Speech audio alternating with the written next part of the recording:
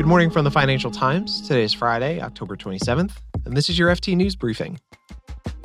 The former golden boy of crypto took the stand in his own defense yesterday. Morgan Stanley announced its pick for a new CEO.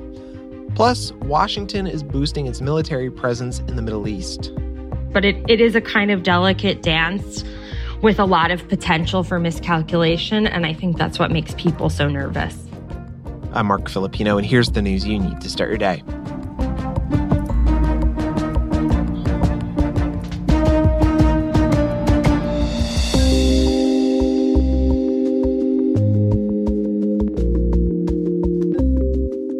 We got a little preview yesterday of Sam Bankman-Fried's defense against the fraud charges he's facing.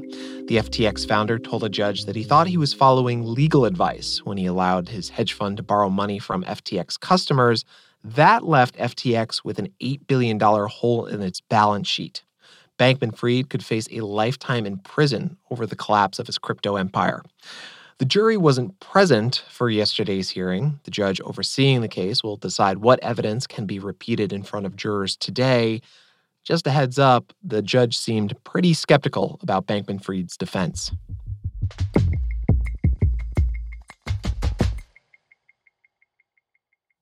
So what's leadership at Morgan Stanley looking like these days?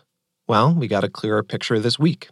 Starting in January, the new CEO will be Ted Pick. He's been at the bank for decades.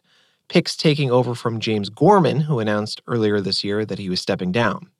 Here to talk about Morgan Stanley's leadership change is the FT's U.S. banking editor, Joshua Franklin. Hey, Josh. Hey, Mark. So, Josh, James Gorman, those are some pretty big shoes to fill. What's his legacy at Morgan Stanley? So James Gorman is a really interesting example of a Wall Street leader trying to go out on top. He's been at Morgan Stanley for a long time now, 14 years. But often when executives are in these high-powered finance jobs, they find them very hard to give them up, especially when the going is good. And that's what James Gorman is trying to do here at Morgan Stanley. He's this very urbane, Australian wealth management executive historically who took over the bank when it wasn't in great shape at the start of 2010. And he's really transformed it from an investment bank with a pretty uncertain future into an asset and wealth management juggernaut. And Gorman, now that he's built this thing, is kind of trying to do a victory lap, say goodbye, and pass on the CEO job to basically what seems to be his handpicked successor. Yeah, let's talk about Pick for a second. How are investors feeling about him? So I think it's a few things. I mean, this move was very well telegraphed at Morgan Stanley. It was known who the three leading internal candidates were for the job. It was Ted Pick, who runs investment banking and sales and trading, Andy Saperstein, who runs wealth management, and Dan Simkowitz, who runs asset management. And Ted Pick, all along in the process, was seen as being the front runner. So it's not a big surprise that he ended up getting the job. As an added bonus, they also said that Dan Simkowitz and Andy Saperstein hadn't just agreed to stay, but they were actually taking on expanded jobs. So they're actually going to become co-presidents under Ted Pick.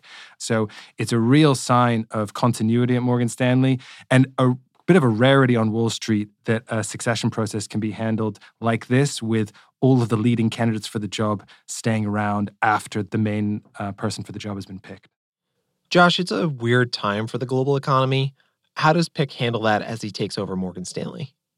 I think if you're Ted Pick, yes, you have a lot of challenges, but you also are taking a seat at the table with some of the best cards of anyone in the industry in terms of a business that is very well understood, very well liked by investors, very well capitalized, and with a very clear strategic direction. So I think the challenge for Ted isn't so much managing the current environment. The challenge is more is like, what does he do in this job? How does he make a mark on Morgan Stanley in the same way that James Gorman did? How do you improve on something that's been going so strongly for so long right now? Exactly. Josh Franklin is the FT's U.S. banking editor. Thanks, Josh. Thanks very much, Mark.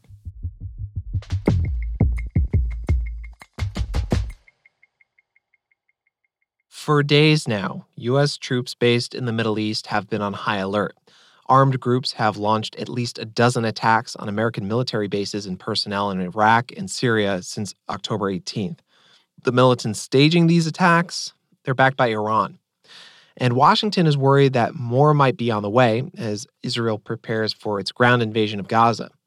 Here to talk about the escalating security situation is the FT's Felicia Schwartz. She covers U.S. foreign affairs and defense. Hi, Felicia. Hello. So, Felicia, like I mentioned, the groups staging these attacks are regional proxies of Iran, not Iran itself. But still, I have to imagine the country has some sort of stake in this.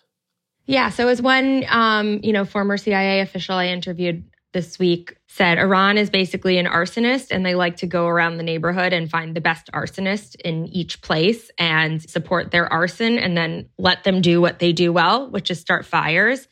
They, have an overall aspiration, in the words of some of these officials that I've spoken to, one, get the U.S. out of the Middle East. They want to be the regional hegemon, and they want the region to be oriented their way. And two, they're committed to destroying or messing with Israel. They don't want Israel to be kind of the dominant power in the region either. And everything that I've understood in my reporting is that it's not that Iran is directly saying, attack building X in this place, but they're certainly not putting the brakes on or stopping these groups from sowing chaos or sort of prodding the U.S. on the margins.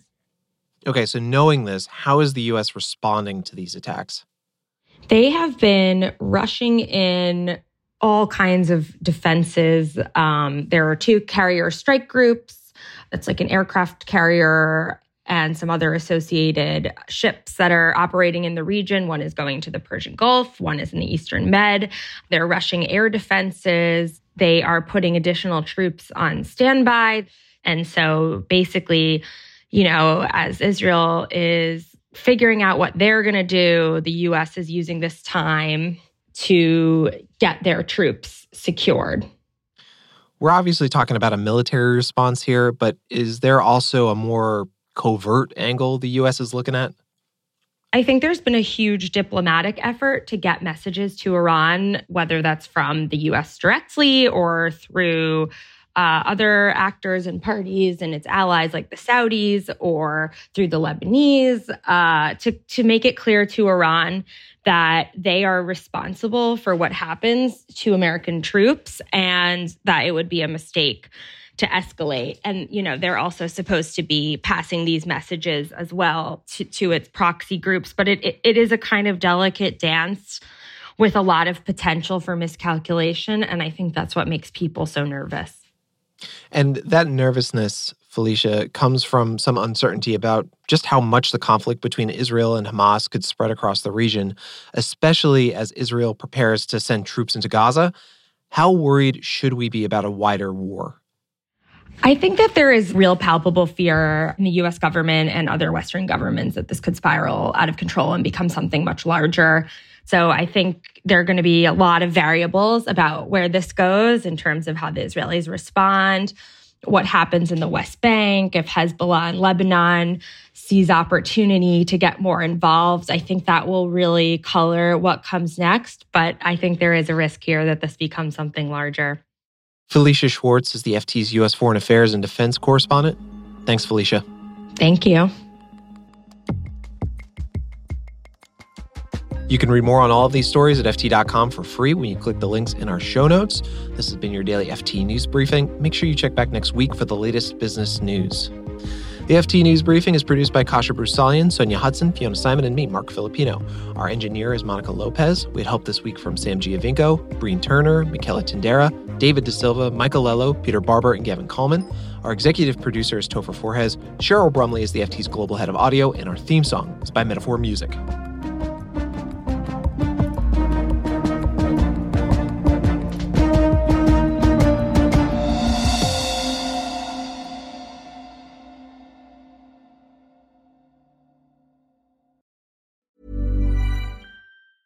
Hi, this is Janice Torres from Yo Quiero Dinero. From a local business to a global corporation, partnering with Bank of America gives your operation access to exclusive digital tools, award-winning insights, and business solutions so powerful you'll make every move matter. Visit bankofamerica.com/banking for business to learn more. What would you like the power to do? Bank of America, N.A. Copyright 2024. Planning for your next trip? Elevate your travel style with Quince. Quince has all the jet-setting essentials you'll want for your next getaway, like European linen, premium luggage options, buttery soft Italian leather bags, and so much more. And it's all priced at 50 to 80% less than similar brands. Plus, Quince only works with factories that use safe and ethical manufacturing practices. Pack your bags with high-quality essentials you'll be wearing for vacations to come with Quince. Go to quince.com/trip for free shipping and 365-day returns.